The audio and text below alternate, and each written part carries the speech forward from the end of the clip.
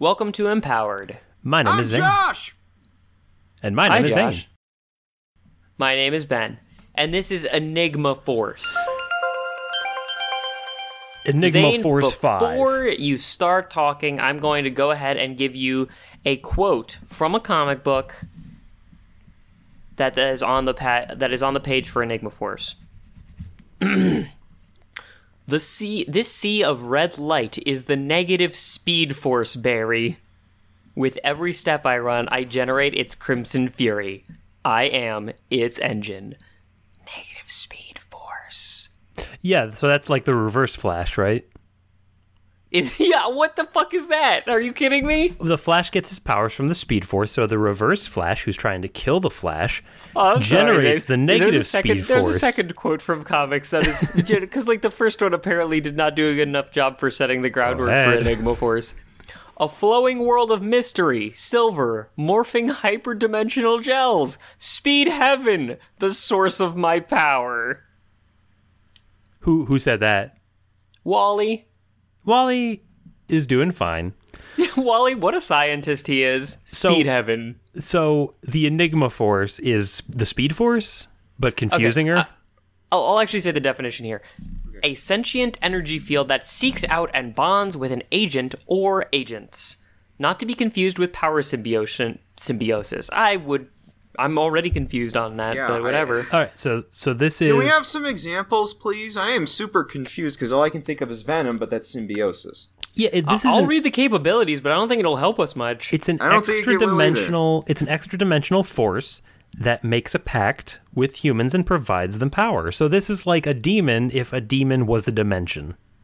Yeah, it's actually like probably closer than any of us are going to get. Enigma forces manipulate a particular being to their own desires. It is essentially a sentient power that chooses a host, maybe an energy or a being which controls another energy or being. So, yeah. So, it's some sort of extra-dimensional energy person, like consciousness, that infests you, and the bond gives you strength, but it also dictates your ability. It also dictates your behavior. So it's like it is kind of like a demon force. Yeah, it's like a parasite or a demon. It's so you're walking along one day, and all of a sudden you get imbued with the power of the platonic ideal of confusion, and now you're the confusion man, and you have confusion powers, but you're only doing this because it serves the greater interest of the confusion dimension. Right. It makes perfect sense to me. I don't... You did say confusion 4 times in a sentence. That's the definition of making sense. Well, I'm trying to appease my master. Well, that's kind of airtight. That was actually pretty good. Yeah. I don't know. Like, how much power would you need to get before you were comfortable giving up your agency? Well, I mean, it's not like the Flash doesn't have agency. It's just that all of his actions end up benefiting the Speed Force. I feel like this is something where you have to kind of work inside the margins that you're given. Mm-hmm. You have agency within that, but so like if you're a cop or whatever, and like your mission is to protect the public, you can go about that in different ways, as long as you can prove that it is for the purpose of protecting the public. Yeah, it's justified. Right? Yes, you have to inherently be able to justify your behavior is in line with this extra-dimensional consciousness, which, like, the very fact that it's extra-dimensional I feel like it's going to tell me stuff that my brain would see as conflicting desires or conflicting goals.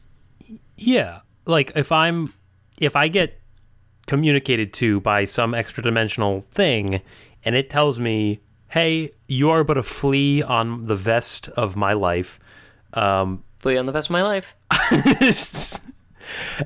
Do my bidding. There are powers at work beyond your wildest imaginations. You may as well do my bidding because I have now singled you out, and if you don't do my bidding, I will kill you and get a new one. Yeah, you ain't got shit. I'm hard pressed to disagree. Like, no, but like, what if it comes to you back? and is like, your job is to uphold justice and kill all penguins? I'm going to get a head start on the first, and the second one we're going to leave on the back burner. But, like, if it's an extra-dimensional being, those very well might be part of the same goal in its eyes, and I wouldn't be able to judge, whether or not it's whether it's motivation, it is behaving, it is, following some essential tapestry that I am blind to, right? It's operating on a higher plane of existence that I cannot fathom. So I just have to trust that it has good interests in mind, but I don't know. It feels very much like becoming an empowered civil servant. Well, even if it doesn't matter a damn. What does the Force care what you think? Like, what does the symbiote care what was the name of Venom's... Well, let's call him Venom Jr. What did Venom care about Venom Jr.? Right. Like, I don't think the point is... It only cares about you so much as it can control you. That's why you have like to... any abusive relationship. You have to appeal to its ego. You have to say, like, oh, I would love to do your bidding, but I cannot understand it, and, can you fill me in on some of these gaps? Because those penguins don't seem all that hostile. But, it has no need for you to understand it. It just has the need for you to enforce. Oh, yeah. So really, if honestly, it's so smart, it could figure out a way to get me to comply. It could, but, its way to get you to comply doesn't require for you to understand. It just is like, hey, or do your it. Participation. Yeah. Mm-hmm. Right.